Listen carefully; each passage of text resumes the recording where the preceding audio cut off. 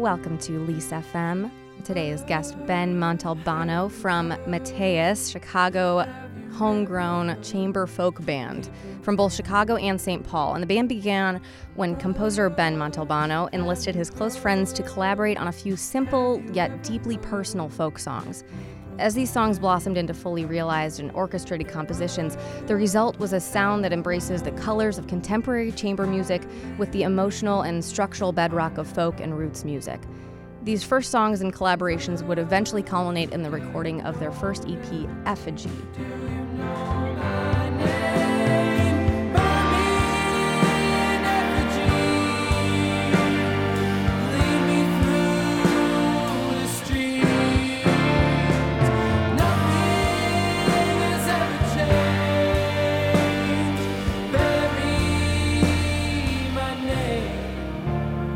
Welcome to the show, Ben. How did that sound? That sounded great. Got it all. And you wrote it, right? So I did write it. Props to you. Welcome. Thank you so much for joining me and Thanks for having me. for being my first ever guest. It's pretty exciting. I'm excited. Yeah, we're like forming what this show's gonna sound like, so no pressure. No pressure. I'll try not to worry too much. So tell me a little bit about, before we get into the influences, just give me a little, bio. How long has Matthäus been a thing? Was it a lot in your mind before it actually came to fruition? Tell me about your origin. Yeah, well, I mean, it's honestly just like the culmination of what we do and the kind of the songs we're doing and the arrangement and the genre we're kind of occupying. It's been an idea in my head, and I just haven't been able to execute it since, I don't know, like maybe 2013, 2012. I just didn't really maybe have like the creative juices behind it, but it's been floating around there. But the group actually came together, like our first performance was, I think, in March of 2016 at Shuba's.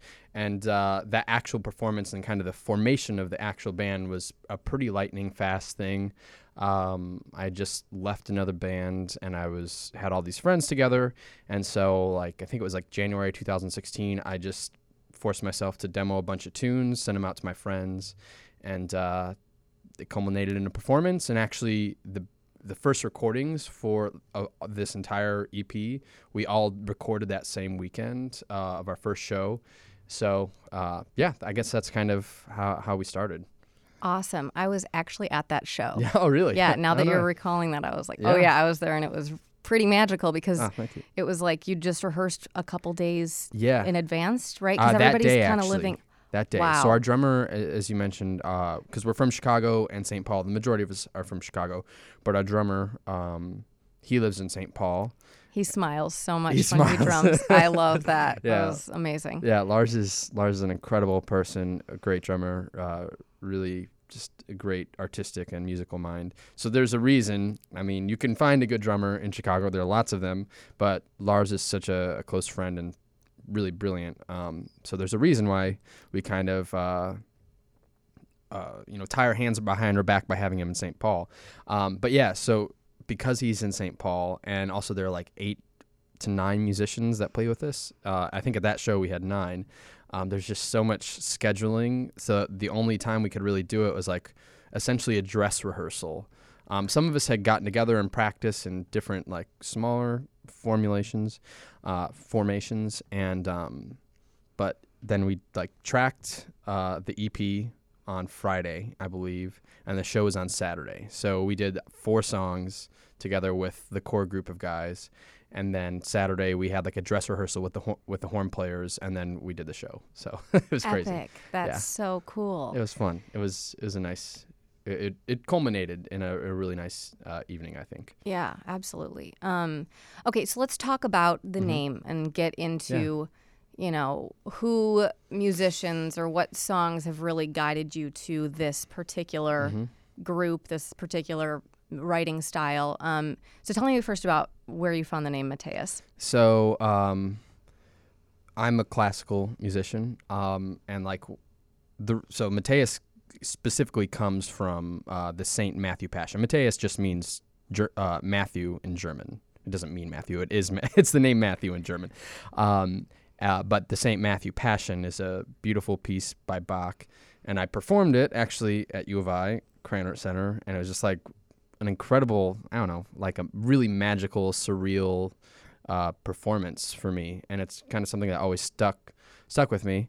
And there's a specific piece of that entire passion which has like a lot of emotional and narrative weight within the piece itself, and that's just always stuck with me and just kind of resonated and is like kind of my my compass, my true north for whenever I'm trying to figure out where I'm at, and that's what I listen to a lot. I always go back to that piece.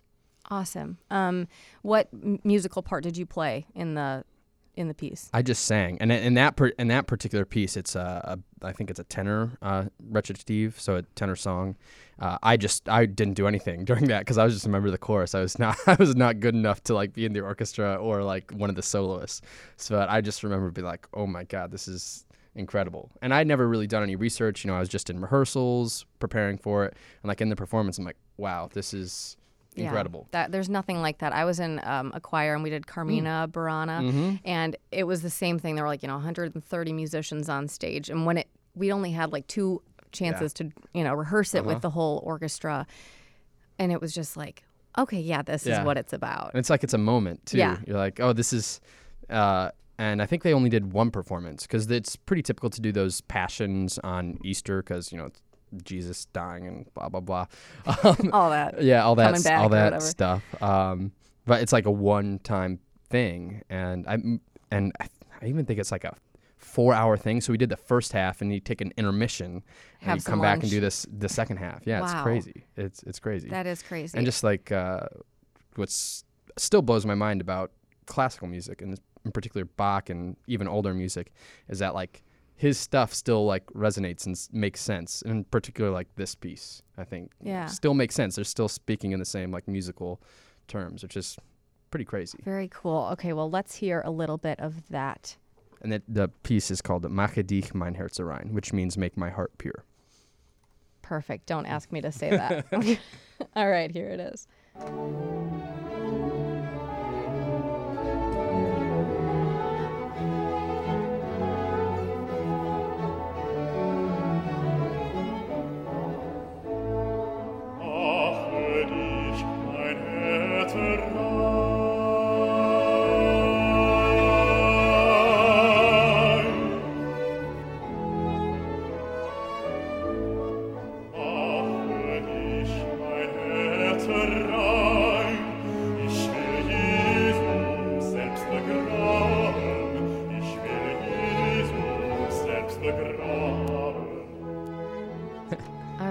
Loved that. Yeah, it's very good. I don't know. It's very legato. Is that a? Yeah. It's very pure. And this recording in particular, they're all using Baroque instruments. Wow. So there's just a really unique timbre and quality to it. And basically what makes this song so cool, or this little piece of the 4-hour-long St. Matthew Passion, is that if I understand this correctly, fact check me, but this text was written because all passions most of the text is lifted directly from the Bible, and this was kind of Bach had someone else write the text, and it's just about like being a pure person. So it's very interesting. It comes right before the very end that he decided to all of a sudden like put this one text that doesn't belong in the Bible. And so it's very, very interesting. Kind of like sticking it to the man there. Kind of. I don't know. I've wondered that, like if that's there, but he was also like a crazy devout Lutheran. Right. So I don't know. But for me, it kind of justifies it because I grew up not very religious. I grew up Catholic, but I definitely am not religious now. So yeah. There's a Mike Birbiglia, the comedian, a joke. I think it's him, and it's like you can always tell somebody went to Catholic school because they're an atheist. That's pretty accurate, right? Okay, so let's talk a little bit about, since you brought up lyrics. Did you study these lyrics extensively in the English translation, or do you speak German? Well, I study a little bit of German. I think it's required of like most music students. But actually, and it's common for a lot of this classical music, these songs, they repeat the same words over and over and over again. So he just says, Mache dich mein Herz rein, pretty much the entire time. So you don't have to do too much digging. I think it's basically like equivalent to like 2 sentences. Like make my heart pure pretty much is all that he says. Okay, so talking about the size of your band, it's bigger than most, indie folk rock bands are. Tell me a little bit about the makeup there. Well, to start, I think, and I encourage all bands that are starting or further along in their career to be like really economical and like be smart about how many people you have in your band and all that shit. But I decided like, I don't care. Like I have these friends, and I have this instrumentation in mind, and I don't care if there are 9 people and it makes all these things difficult. I really want to make sure that what I'm writing is what I want to write, and it's not curtailed by, worrying about how much money we're going to get paid on a gig after dividing it up 15 times. I can't speak on behalf of the other guys, but, and I can. I think the fact that they've been so devoted and passionate to this project and involved when we haven't, when you do divide something like that and you play as often as we do or as unoften as we do, they're really committing to something, and it's not about kind of being smart music business wise. It's about creating some good music. Right, absolutely. Speaking of good music, next song on your list really excited me. Little Paul Simon. I love Paul Simon. Oh my God. I mean, Graceland is just one of the best albums of all time. I love that record. I'd say like every 6 months I find myself just finding his like Central Park concert and just watching it all the way from beginning to end, and I'm just like, man, I could never imagine playing to, what is it, like 250,000 people in Central Park for free. Just incredible. Yeah. Wow. Okay, so tell me a little bit about where Paul Simon lies in your whole journey to where you are now. Yeah, I mean, I knew a couple of Paul Simon tunes like in high school and really liked it. And then in college, I just discovered like his whole catalog. And I liked Simon and Garfunkel, but in particular that record and the work that he did with all the different instruments, really something awesome. And I really, in particular, Graceland is kind of a little different for him, if only because most of his, it sounds like such a strange thing to focus on, but the use of his, like a minor chord right in the top of the tune, he very rarely uses like minor chords or minor tonalities. And it's just something, it's really striking. I think that Graceland has like this really haunting quality to it. And just the recording is pretty sparse, and it's just fantastic. Right. Interesting. I never would have, I mean, I've listened to that album probably, 50 times, but I've never caught that. It catches you off guard. And it's such a cool tune. Really cool. Yeah. And as far as like the structure of the song, as opposed to Matthäus, our first track that we heard, it's a little more rock and roll or a little more typical pop song oriented. It's so like verse, chorus, verse, chorus, verse, chorus. Exactly. So is that, as far as Matthäus, your band goes, is that more of your... Yeah. I mean, I think we try to find, or at least when I write, try to find ways to be creative within a given like form, and that's something that I still tinker with every single time. And I think if you listen to our EP, you can kind of hear a little bit of a progression, and the songs that we're working on right now for the record, we're really deconstructing and figuring out ways to be maybe outside of the box with form, and in a way that maybe the listener isn't completely aware of, because I think form itself is something that if it's executed right, no one really notices. There's just a nice arc to a song, and I think there's a lot of flexibility when you're writing songs or compositions to have fun with form. And I think one thing doesn't really come across in Graceland, but what we try to do, or I try to do, is kind of create like a microcosm in the song, like one little thing. Like for instance, if there's one of our songs is kind of like in 5, and then so I kind of use figures of 5 to shape the whole phrase of the whole form, if that makes sense. So it's like a little element that goes across the whole length of the tune. Cool. Really cool. All right, well, let's hear a little bit of Paul Simon, Graceland. The Mississippi Delta was shining like a national guitar. I am following the river down the highway through the cradle of the Civil War. I'm going to Graceland, Graceland, to Memphis, Tennessee. I'm going to Graceland. Poor boys and pilgrims with families, and we are Awesome. going to Graceland. There is nothing like that album. I mean, agree. we were talking during the break there about the choir that you recorded with. Tell me, do you know much about that? I don't know a whole lot about them beyond their work, Lady Black Mambazo, but I think it's really, he really helped define his sound by seeking out this group that, to my knowledge, not really anyone had heard of, and there's just such a sound quality, and he really used them. I mean, they weren't backup singers. They really defined that record, and I think they defined his sound and kind of informed everything that moved forward with him. And they're just such incredible performers, like Diamonds on the Soles of Her Shoes. Like that intro is just incredible. Homeless. Yeah. Oh, God, it's so good. And that was just completely out of, no one had done that at that point. Yeah. Had used like the world music. World music, kinda yeah, exactly. The Beatles a little bit, maybe Tomorrow Never with Knows. Ravi Shankar right. and all that. Yeah. But with,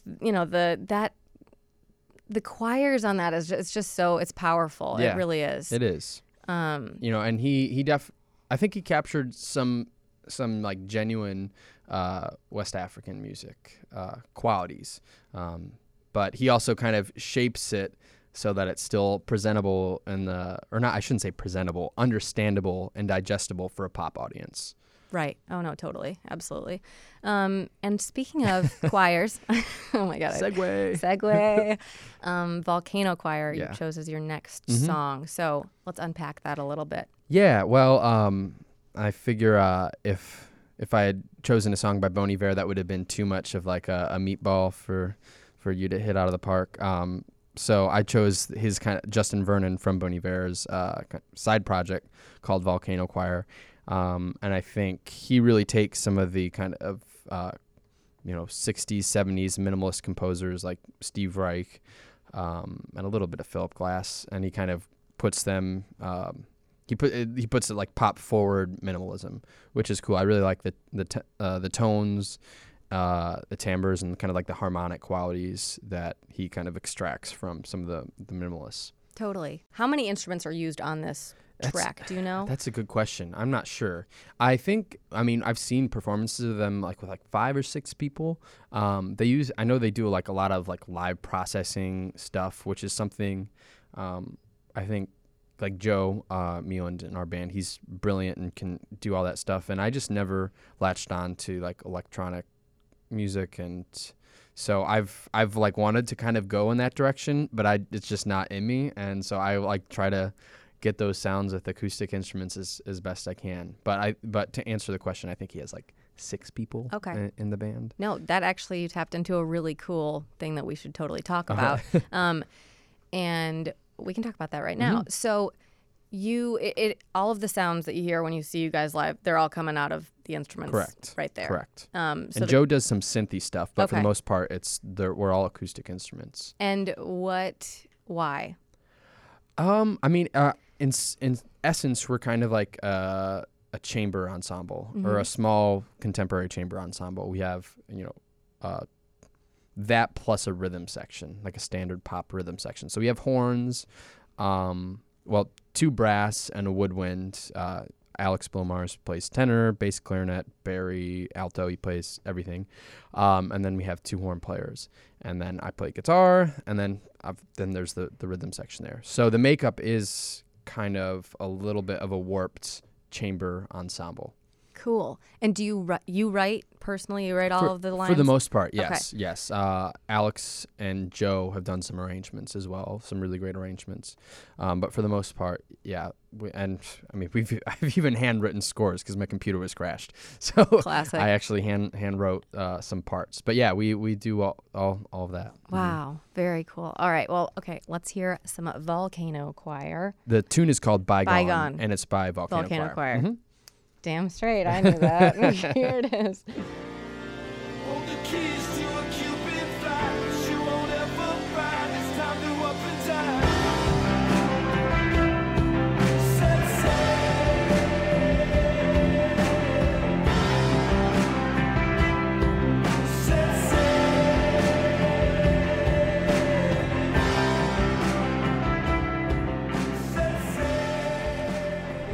There it is. Bygone by Volcano Choir. And we were talking in the break. I chose to use kind of like the section of the song where it all kind of comes to a big swell, because I remember when I've seen you guys play, there's a lot of that exciting kind of like, you know, building up, and then a big climax. Yeah, that's totally accurate. Yeah. So what is that? I guess I would say with all my music that I've written, whether it's you know, symphonic or chamber works, I just like composing moments and crafting like one big moment. And oftentimes it's and I think it's one criticism, if I was going to criticize my own EP, is that I never really revisit those. So, but each tune on this EP has like maybe one or two really big arcs. And I don't know, I just like that payoff that you get, whether that's compositionally or as a listener. And I think he does that too. Like in this tune in Bygone, I mean, I don't know what the actual time length, but it feels like almost 2 minutes until you get to the payoff. I had a crazy professor, shout out to Zach Browning, who is obsessed with this concept of like golden ratios in songs. I completely disagree with him. But I guess it's there. And that is, What's a golden ratio? so you know how they use like the golden ratio just in like architecture and like in nature. So I'm too dumb to even remember what the actual ratio is. But essentially, I mean, it's like 2/3. I'm totally rounding. Okay.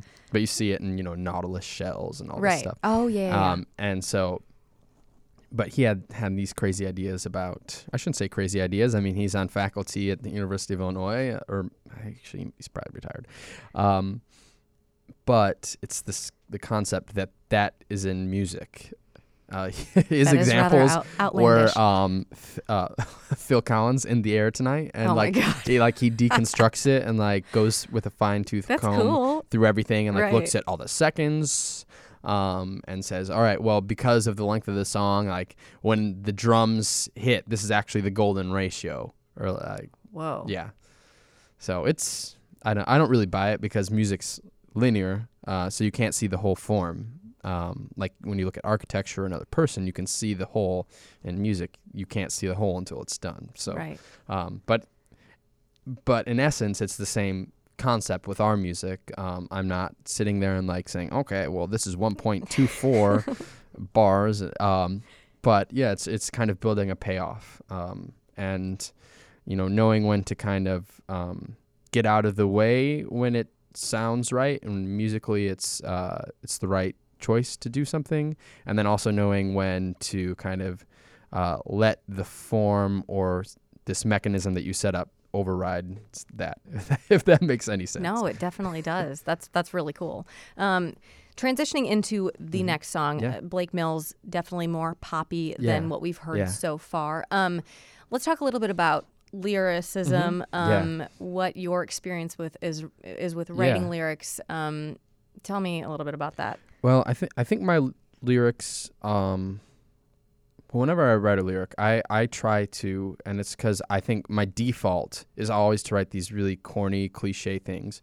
So in order to avoid that, I often write fairly abstract things, and usually what I'm writing is usually dictated by what I'm reading. So, you know, like I've been reading a bunch of old school classic literature like William Faulkner and stuff like that. But with these tunes, I was reading some contemporary poetry. So like Philip Levine, who's incredible. Love him. I actually, for yeah. Poetry Out Loud, Oh, which is like a poetry reading contest, I did a Philip Levine Which poem did you do? Detroit Tomorrow. Oh my God. Oh, I know, like That can, stab like, me yeah, in the they're heart. poems that can just like make you cry. Oh, yeah. And you don't even know why you're crying. I know. It's just really moving Yeah. and powerful stuff.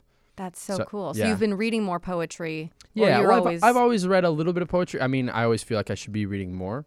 And lately I think I've always been on a big Philip Levine kick since I think I stumbled on his stuff maybe when I was a junior or senior in college, because David Lang, who's a really incredible composer, setting a lot of his poetry.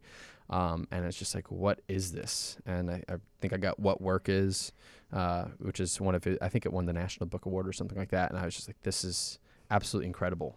He just has a way to kind of like turn a phrase on you, and you didn't even realize that like the meaning just switched on you, or that it was something light or something at surface level, and then has all this really deep connotation and meaning. So yeah, I've been reading a lot of his stuff, and then also I've been reading some words. I also, when I write lyrics, I'm also really I try to be mindful of the actual sound, and sometimes I'll let the sound override, or kind of the vowel sound or the consonant sound, let that kind of override the literal meaning.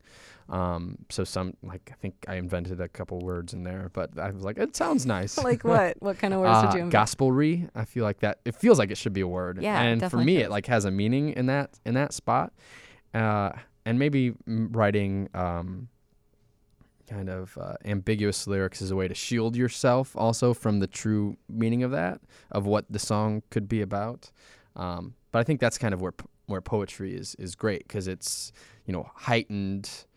You don't need a literal meaning, and that's what makes it so incredible. And so I try to strive for that in some of the tunes that we're doing. Right. No, absolutely. Very, very cool. Mm-hmm. I love to hear about other people reading poetry, because Mm-hmm. I just, I lived with a musician in Mm-hmm. college, and love him, but I was in a poetry writing class at the time, and I was obsessed with it. So I'd like read him, some of the poetry I wrote, and he'd just be like, I just don't do poetry. Yeah. And I'm like, you play poetry, you sing poetry, Exactly. it's like everywhere.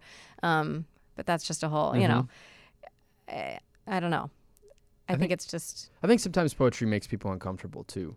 And not because they think it's like wimpy or something, but it's because if for the poetry that I really enjoy, no one's giving you what it means.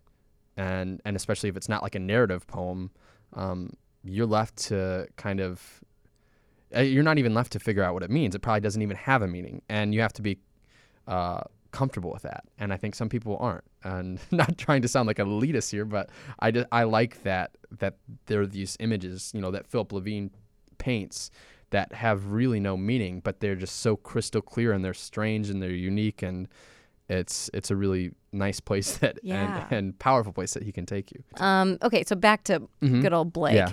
Let's talk about this next song we're going to play. Yeah. So tell me about... Well, he's just like, I think, musicians that are classical musicians or symphonic musicians or that don't touch pop music. I also often fall into this category. We want to cast off like all of pop music and say, blah, this sucks. There's nothing there. And I'm sure Blake Mills would probably say he's not a pop musician, or maybe he would, but he's just like a virtuosic guitarist. And he is really, if you listen to some of his records, like his focus on timbre and color is just insane. Like, he's working with stuff that if you just stripped away kind of some of the frame, you'd see it on its face as being something really incredible and really virtuosic and brilliant. So he's just an incredible player, and then his records also just have this really interesting, unique sound, and also I love his not just like his actual lyricism, but the way he delivers his lyrics, and that's something that I really strive to do and try to get better, because my inclination whenever I write is to write these beautiful soaring melodies, and I can't sing them, so I have to figure out how to be expressive within my own constraints. How would you explain his delivery? Soulful. I know that's such like a corny and wishy-washy word or description, but it's just soulful. You really feel that he means exactly what he's saying, and it's same with his guitar playing and his records are just. I think he just did he just produced John Lennon's record, or not Lennon. Now that would be something. Wow. John Legend. He just produced John Legend's record. He did like the last Alabama Shakes record. Okay. So he's just a really, really brilliant guy. I think he just used to be like a session guitar player, and he kind of came out of the woodwork, and everyone's like, this guy's insane. He's got it. Yeah. So tell me about this song, Winter Song. Yeah, well, I love again the timbre, like the quality of his guitar. This is his first record that he ever put out, so it kind of has the vibe of like a bedroom recording, but it's just so well done. And I don't know what his recording process was, so I'm just speculating.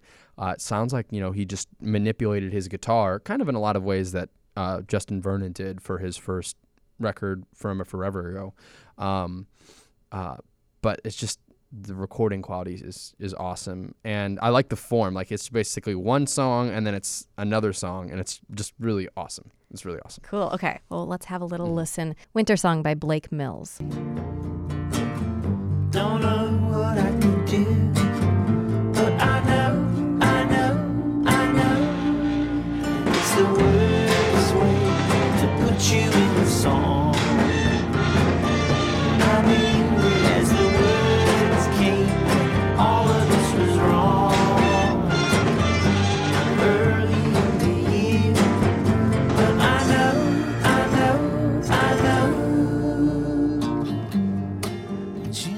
That was Winter Song, a little clip for you by Blake Mills. And right when I turned it on, I was like, his voice just has a similar kind of layer, like Sufjan Stevens. Mm-hmm, definitely. And also the melancholy feeling of some Elliott Smith. Yeah, so absolutely. I guess if we were going to go ahead and dissect his influences.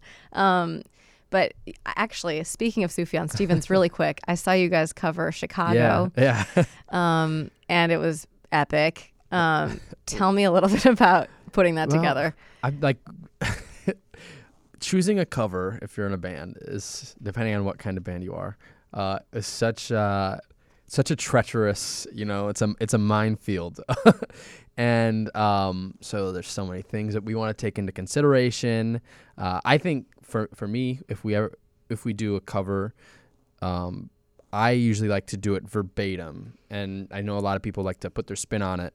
But for us, like if I do a cover with this band, I want us to do it just exactly like the recording, and then all right, now we're at that point. All right, let's find a decently popular song that has like vibraphone, horns, and like that'll narrow it down. So it narrowed it down.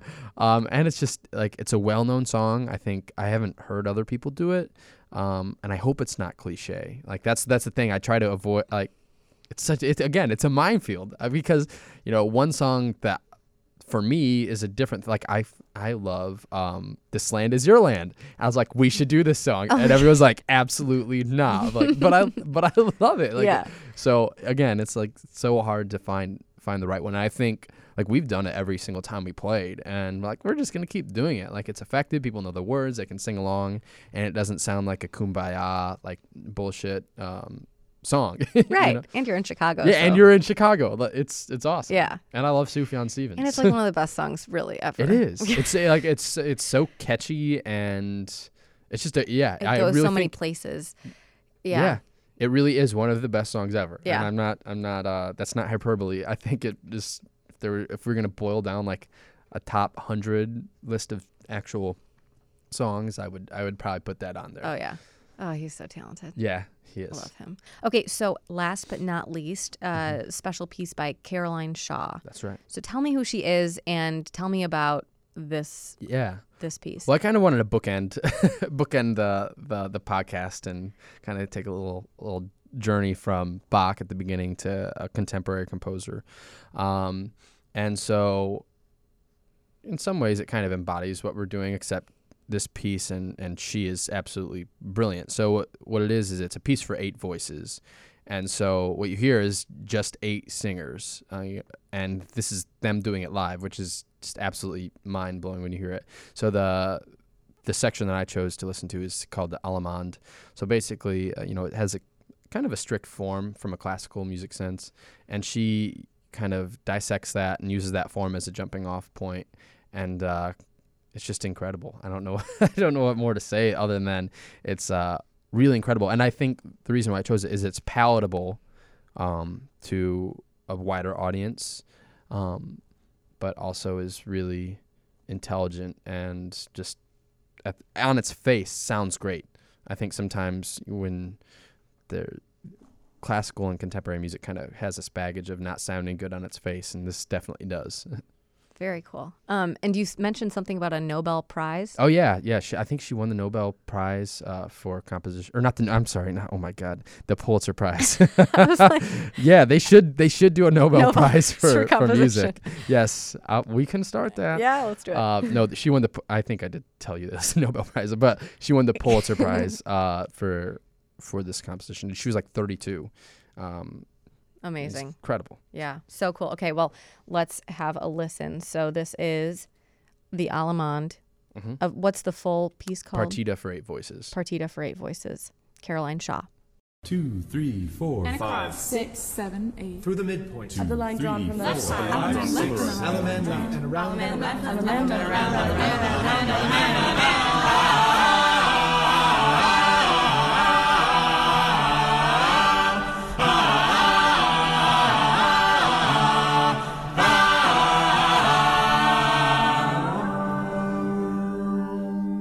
Wow. That is something. It's just like virtuosic composition.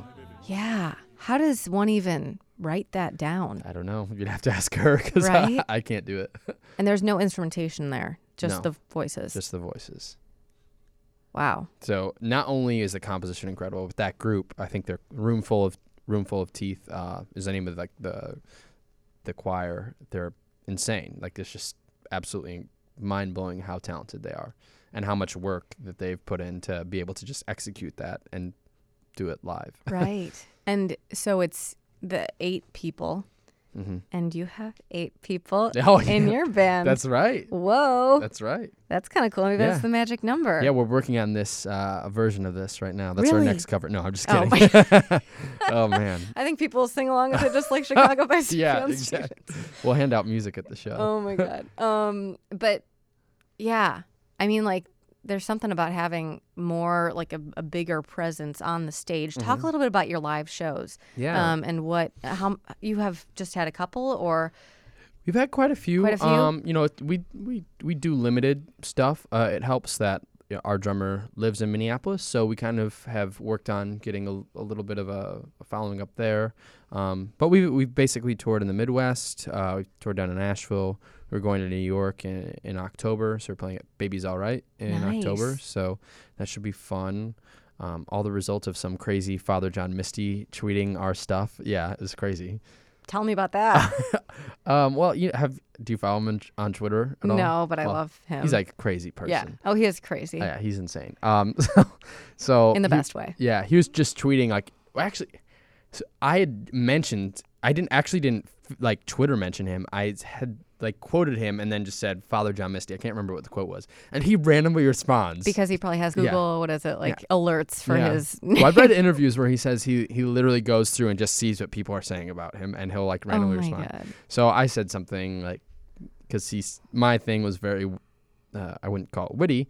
You can make that judgment call. Like very ironic and tongue-in-cheek. And so he responded with something 10 times more tongue-in-cheek. So I responded with something about our band. And then he like tweeted it out to all of his followers. And I think he was genuine. And he said it was gorgeous. Maybe we should do that song. Damn, that's yeah, it was so crazy. cool. So then, we had a bunch of people hit us up, and so we're going to New York as a result. So thank you, Father John Misty. P.S. Father John Misty, if you're listening, you said that we could open up for you at the Chicago Theater. I haven't heard from you yet, so Ooh. what's the deal? Let's start a campaign there. I know. Wow. I mean, yeah, talk about, his songwriting is just amazing. Yeah, from what I've heard of his newest record, I think he's really kind of like refined some stuff. Yeah. I hope you get to play it. We won't. Let's make that We won't. happen. Oh my God. But it was pretty. But you fun. got a gig in New York from it, so Yeah. hey, that we'll should be take it. cool. Yeah, we'll definitely take it. Okay, so let's talk about this song that you want to showcase. Yeah. Tell me where it came from. What the first day that you started writing about it, like what was that like? Actually, kind of wrapping this up in a nice bow. I probably had that tune to the years, at least the idea of it, the idea of a song and like kind of a weird meter, and in particular like this one lyric that I have in there, in my mind since like 2012. So I just never was able to flesh it out, and I just like it was like 1 10-second thing, and like I want to finish this up, and so this kind of gave me the excuse. So just a little idea of it being in 7, which is kind of an odd meter. It's one less than you need to make it nice and normal. Right. So it feels a little. Can you count a measure of 7 for me? You just say 1 2 3 4 5 6 7, or you subdivide it like 1 2 1 2 1 2 3. 1 2 1 2 1 2 3 1 2 1 There you 2 go. 1 2 3. Mm-hmm. Nice. And that's it. There's some Sufjan Stevens stuff there in it is. 7. But we try and hide it a little bit. So we have a marimba and a piano. So this is kind of stealing a sound from Steve Reich and kind of all those minimalists. Love it. So it's marimba and piano, and they're basically playing.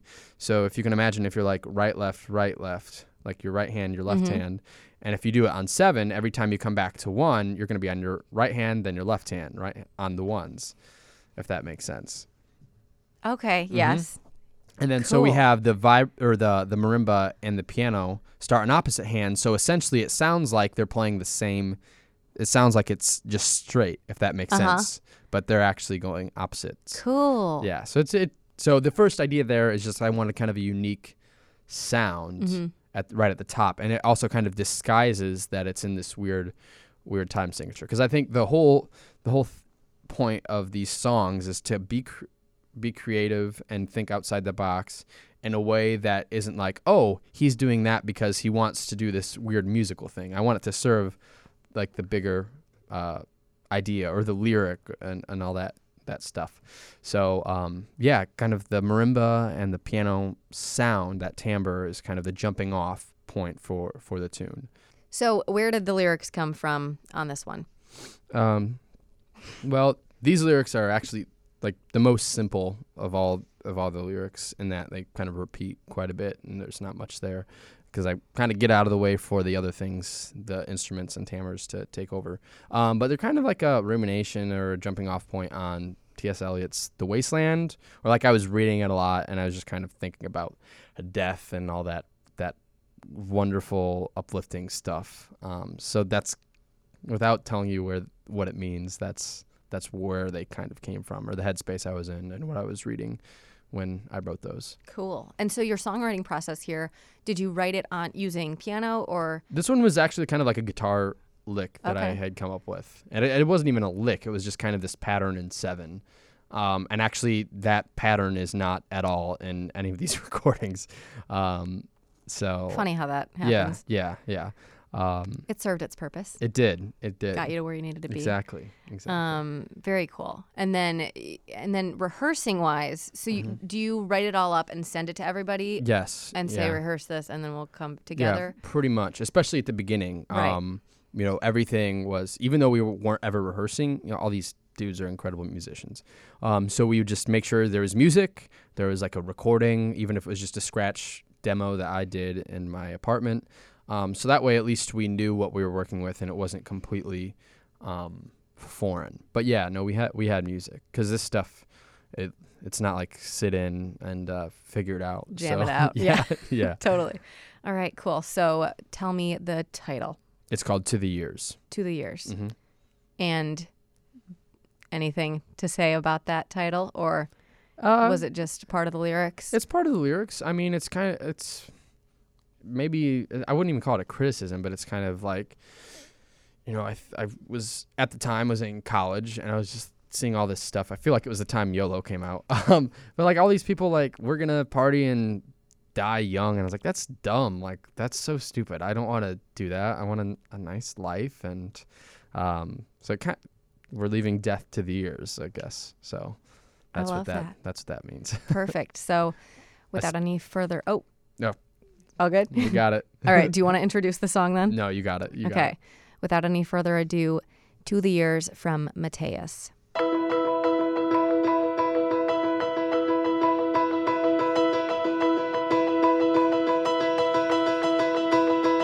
Bury the call, leave it in the yard. I can't run to, take me downtown.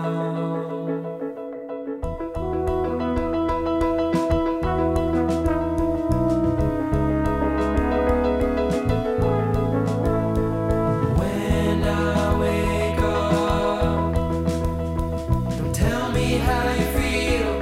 I know just what you steal from me. We're leaving there to the end. Oh, we're leaving there to the years, to the years. We're leaving there to the years. Oh, we're leaving there to the years, to the years.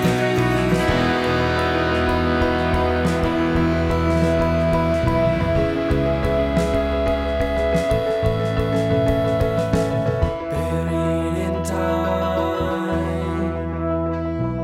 left here in the yard, carried away. Take me downtown. When I wake up, tell me how you feel. I know just what you steal from me. We're leaving there to the years. Oh, we're leaving there to the years, to the years. We're leaving there to the years. Oh, we're leaving there to the years, to the years.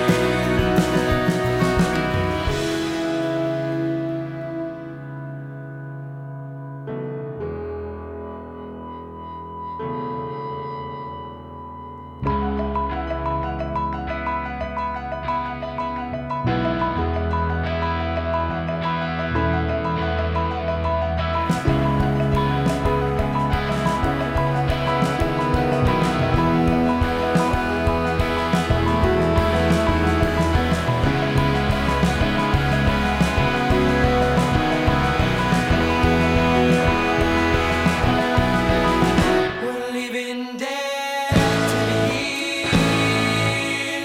Oh, we're leaving there to the years, to the years. We're leaving there to the years. Oh, we're leaving there to the years, to the years. We're leaving there to the years. Oh, we're leaving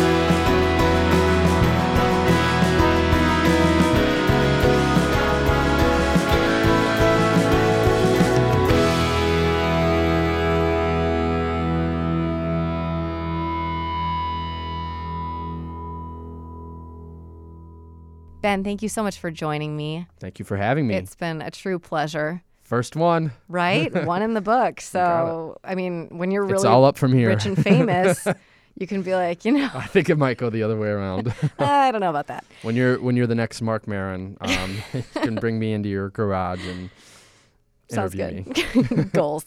So tell me really quick where people can find you, either shows or Instagram, Yeah. social media, what have you, where can we find your music? Go ahead. Yeah, well, as I had mentioned at the beginning, like we decided to not be a very smart band economically, and also by choosing the weird name and having a German umlaut in our name, it's hard to find us online. So if you just Google Matthäus, you're probably not going to find us. So our URL is San Matthäus. And spell you can- Matthäus. Yeah, Matthaus. And you have a record release That's show at the end right. of May. Mm-hmm. Let's hear about that for a second. Yeah, well, it's a triple I know. threat. It's like gonna be. It's going to be crazy. Cool. Yeah. For Wednesday, I think it's already looking like it's going to be pretty packed. So Dan Durley is playing. He's doing his record release. Also Terra, and then we're releasing our record. So it was just like a perfect storm of friends that were releasing their rerecords. Champagne musicians. It's going to be Gotta love it. all up like the CU. Can be like Canopy Club. Oh my God. 2.0. 3.0. Yeah, I hope it's a lot better than that. Oh, I shouldn't say that. Sorry.